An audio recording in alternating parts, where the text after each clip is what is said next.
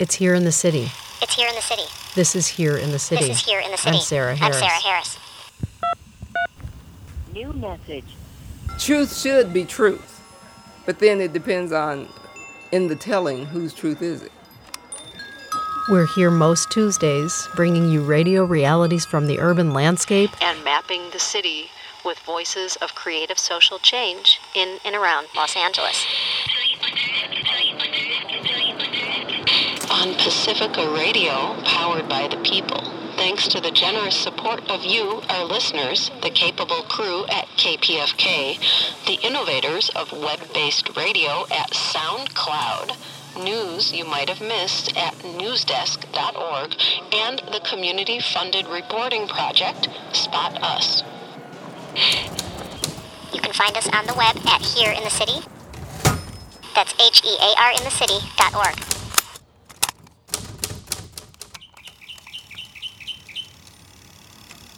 This is utterly radio outside of the studio, and I will start by saying this is Here in the City, and I'm Sarah Harris, and today's show is all about something called social practice.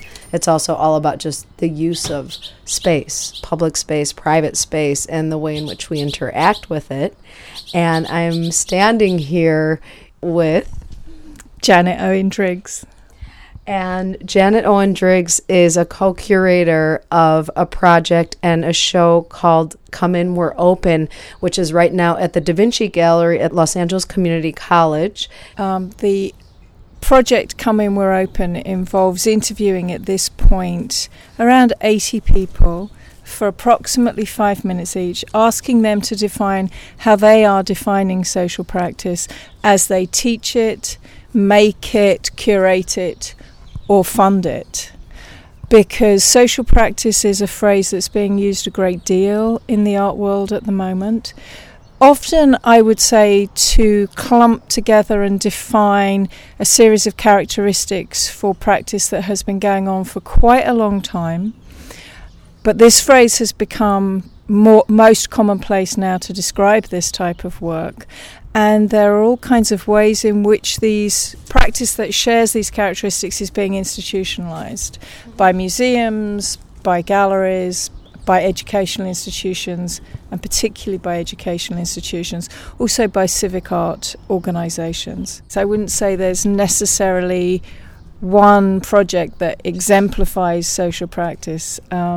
Of the interviewees with whom we've talked about this, certain characteristics of the work are a dissolution of the hierarchy between artist and viewer, or artist and audience, so that an artist isn't working in the traditional format of externalizing their own interior feelings or attitudes or beliefs and making an object that shows the rest of the world who they are. What they're doing is they're usually creating structures whereby they and many other people can create meaning, objects, processes, performances, jam together, so that barrier between the artist and others is dissolved. So an attempt at horizontality rather than hierarchical creativity. I think of Chris Cuellar, who we're about to take a walk with at City Hall, and the work that he's involved in. So I guess I would ask you to sort of introduce his aspect in the workshops and connect to what I just described, because he admittedly arrived in Los Angeles very recently and is very much enjoying being in this space of social practice here. We invited Chris to first do an interview for Come In, We're Open, and now to do a workshop that's happening on Tuesday, April 9th from 9 a.m. to 5 p.m. at LA City College. Chris's workshop on Tuesday is an invitation to loiter. So he's asking anyone and everyone who'd like to just come and loiter with him on the City College campus to do so. I've been out on various loiterings with Chris, And apart from the fact that it's thoroughly enjoyable to do nothing, and that's the point, you can't loiter and sew or knit. It's not meant to be productive in the way that we usually understand productivity. This is time to do nothing, idly chat. I did some loitering with some friends down in Santa Ana, and after about half an hour, one of them did a cartwheel. She was so happy to just do nothing.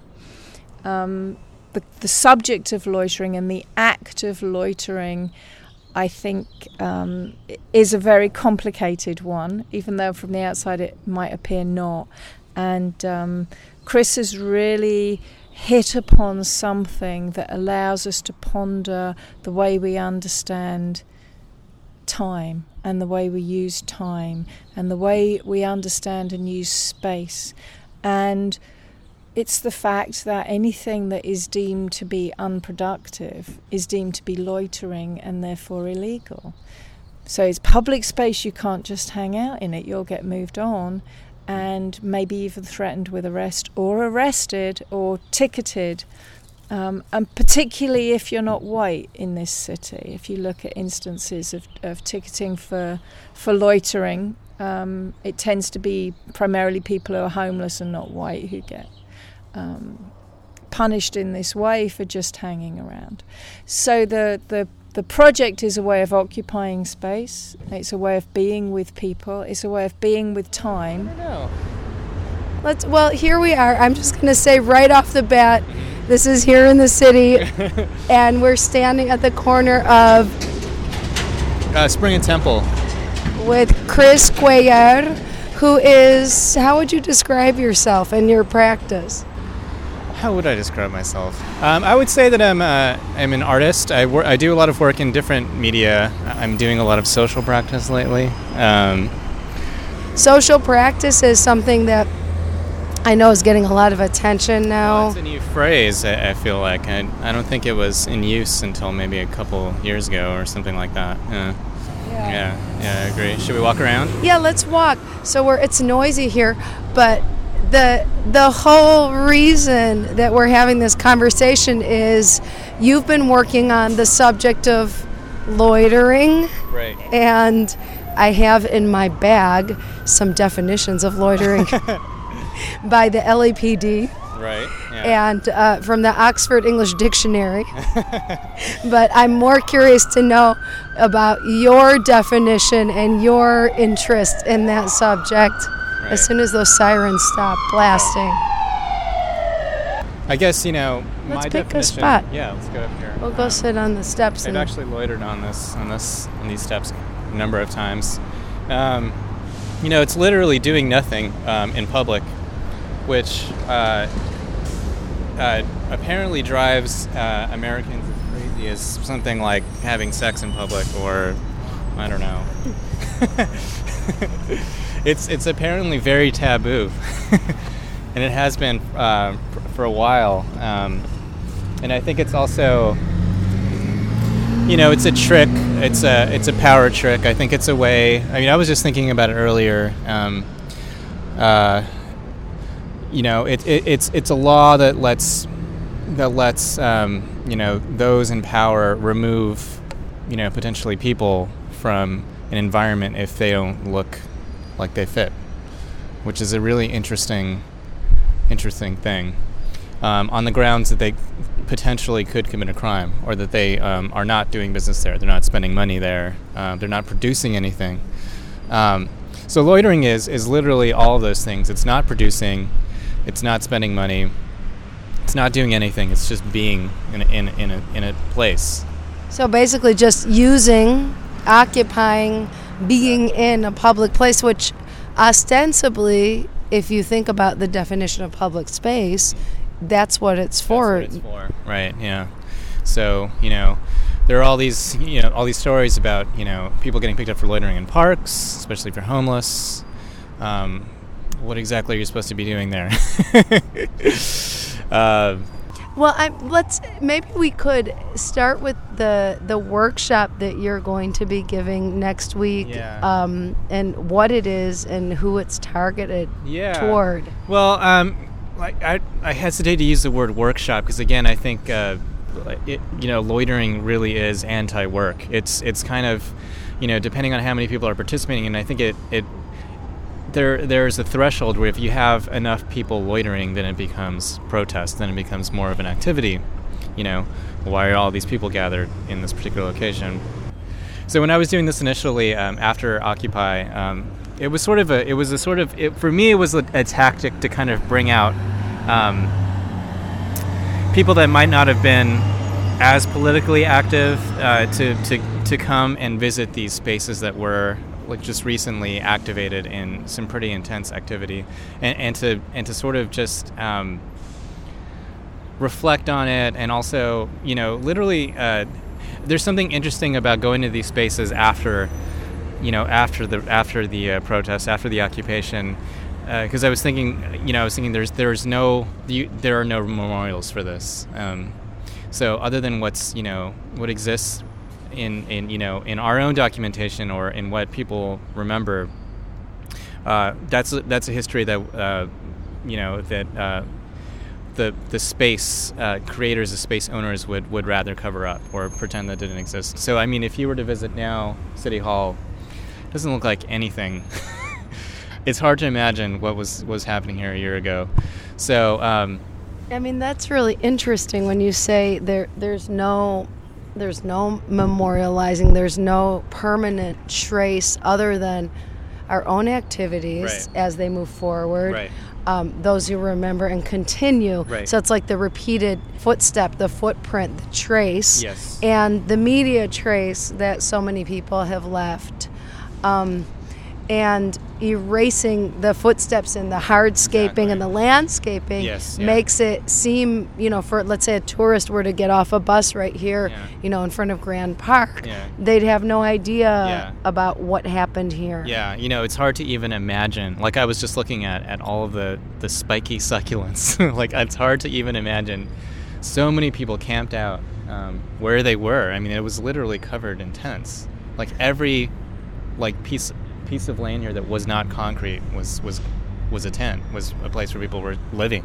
And I remember feeling, actually, not just me, but quite a few of us, probably thousands of people in Los Angeles, being proud of our city for being probably the last holdout of not sweeping the Occupy movement and participants off of the steps of whatever their official building was that they chose to take public possession of. Mm-hmm, mm-hmm.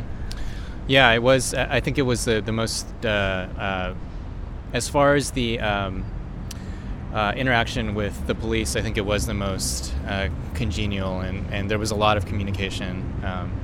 And the final raid went, fairly peacefully. I was, I remember the radius of the downtown, the part of downtown that was blocked from everyone, just kept growing and growing until, you literally could not be downtown. If you were downtown, you were going to be arrested. You were here that night? Yeah, it was intense. What happened? So how did you approach and how did you leave? Because I have tape from that very next morning that it occurs to me I want to play and I want to talk to you about cool. it. Yeah. But what was your experience that night? Yeah,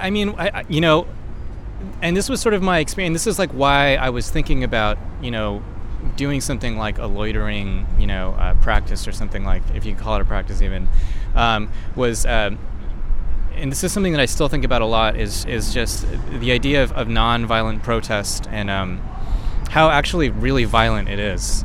Even if there's no gunfire, people get arrested, people get hurt. You put yourself in a very dangerous place. It's provocative. It's intended to be provocative. So there's a very strange. There's a really strange dynamic where it's a protest that's intended to provoke violence, but there's no resistance, and in doing so you make a strong statement about what is what's happening, the level of control and oppression that exists in society. So I was thinking a lot about, you know, what really is, what would a nonviolent protest be? It would probably have to be something that doesn't immediately provoke aggression or is not provocative. So I was thinking about something like loitering, which is what protesting is, essentially, for the most part. What does that look like without that? And like, what are the differences between it? And when does it start to not look like anything? And what does it mean to come into a situation with an idea of resistance, or, you know, with maybe some, you know, I was thinking about, there's so many things that you can do if you're escaping everybody's attention, which is you can gather a lot of information. And there was something about Occupy movement where the dynamics were immediately us versus them. It's hard to learn in those situations in the same way that you do in a smaller group when you're going unnoticed. And I mean, I think that's the rub right there, is there are some sort of signals or visual cues or ways of moving, interacting as a group of, you know, even it can range from 3 kids of color on a block downtown at midnight. Totally. They are going to get nabbed by the cops. Yeah. To, you know, 20 people dressed in suits standing in front of City Hall, or, you know, in the same corner at 10 a.m. aren't going to be touched. Yeah. So it's not the number of people. Yeah. That's the what sort of triggers what you're calling the potentially violent response. Right. Yeah. Right. Yeah. Yeah. No, you're right, and that's so interesting, and you know, it varies. Also, so there are other signifiers besides number. There's color of your skin. There's the type of activity you're engaging in. You know, even not engaging in, if you have a skateboard or you know, a spray paint can or something, that's a red flag. I think you know, props that you carry. your props that you carry, the way you're dressed. Those are so many. I mean, but it's interesting to sort of tease out, you know, what exactly looks dangerous to police or to anybody, really. That's interesting. So there's this day after the Occupy protest was dispersed downtown, and I went out to the cornfield, the Los Angeles State Historic Park on between Broadway and Spring. Yeah. It's northeast of City Hall, and there were maybe 40, 50 people. I had been following it on Twitter and figured, you know, some folks are going to go there to just rest and eat and talk and sort of regroup in the morning. That's where the official regrouping was, right? Yeah. Yeah. And then what was your experience? Well, I went down, you know, on my bicycle, and I could see from above, like it was just maybe double the number of people you would normally see in the park that morning at 9 a.m. And they weren't, you know, jogging and walking their dogs or exercising. They were sitting on a little hill together in a circle and sort of gathering. Hello. How are you? I'm fine. How are you? Good. I'm Sarah. Sarah and Tahara. Hi, Tahara. It's a pretty name. Oh, thank you. I host a radio show called Here in the City. I knew some people were going to be coming here today, so I thought I'd come and just see who was there last night. Last night was a mixture of people. Most of the individuals who are, you know, genuinely homeless and have really no social connections to help them out of that situation, they left long before the raid began. Because they knew it was going to be happening. Yes. So most of the people that stayed were people that, you know, in my work on different committees that were chosen to stay, you know, purposefully arrested. So people were there like they knew that they wanted to meet the police? Yeah, they wanted to meet them, you know, still Really, the point is not so much holding a physical space as it is shining a light on the practices that we have that are kind of antiquated and just not effective anymore. So what, were you there last night? I was actually detained and handcuffed. I wasn't arrested. I was just exhausted from all the work we've been doing on the media and other committees, and so I had fallen asleep.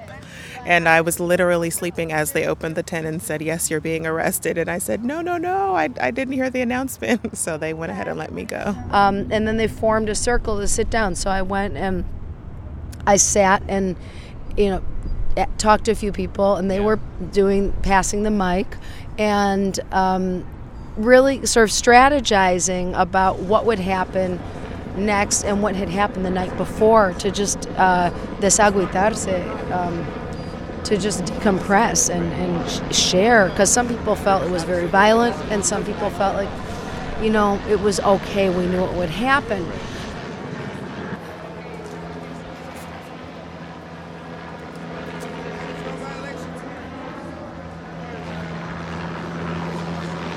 LAPD. They've been watching us since yesterday. Every single one of us, dude. They know where we're going. They know everything that we're doing. What are they doing now? Are you guys having a conversation? So once we got raided or whatever, we all met up over here this morning, and we're trying to get assembled to try to, see what we can do. What's the next step? We're trying to rearrange ourselves because we got raided. I'm Rebecca, whatever. And I'd just like to say, first of all, I'm proud of the whole Occupy LA to begin with, the fact that we were so non-violent and we stood our ground. And those of us that, didn't hold back and get arrested, we did as much as we could. And I just think that we need to be calm, we need to be peaceful, we need to be positive, we need to support each other. I'm glad to have a reason to play this tape. It's this memorial. I've been holding the thing and saying, I have no reason to share this. There's no context for it. Hello, I'm Patrick. I just see that the mayor and LAPD lost their high ground last night, which is really a shame because the world had recognized LA as being a little different. We'd really behaved civilized in a civilized way, and the movements last night, I think they lost that, and I think our ability to focus in on the mayor in particular. There we are in a state park.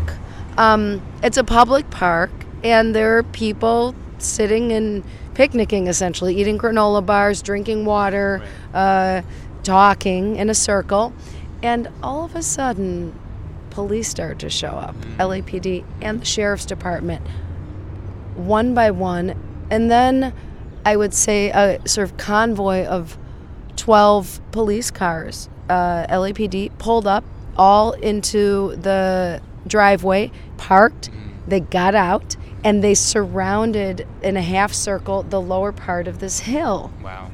All of us have our respectful homes to go to. We're not looking to occupy. We're not going to pitch a tent. We're just carrying our stuff at the moment. Good morning. You see what I'm saying? So we are not doing anything wrong, and I would highly appreciate it if we were just allowed to practice our First Amendment rights. So we're not doing anything wrong at the moment. We haven't violated anything. The park hours anything. are open, are they not? We haven't violated any crimes. We were talking about, folks, this is a state park, and you're going to have to deal with the state rangers. We did talk to the state rangers. So what they direct you to do, I would have you do it. And the state rangers said it was okay for us to be here until sunset. But whatever specific area within the park that the rangers put you, I would adhere to them. They said we could go up there. They told us we could go up there. This is a state park, so they handle it. We will only be called in if you don't go by their rules, and then in which case we'll come. If you go by their rules, we have been going by their rules. We have no issues. We have no issues. We have pledged to go by their rules, so we have no issues. So we have no issues. We have no issues. Why is the sheriff's department? Special events have been paid for several months ahead of time, and we do not want to be in breach of our contracts. Okay, absolutely. So we have preparation. This is preparation. The event, you guys are welcome to see it, is Saturday and Sunday this week. Okay. You can only loiter on private property. That's the only way that it can be illegal. So here's the definition right here. I'm going to hand this to you. This is the LAPD's crime tips for business owners. Okay. So and then you have the definitions, which I love. These are good. To linger aimlessly or as if aimless, in or about a place. I like doing that. There's so much, in or around or about, as if, it's potential. There's so much potential involved in it. It's like I could do something. I could do something violent. I could do something productive. I could do nothing. But the point is, I'm pre that state. I'm not even thinking about doing anything yet.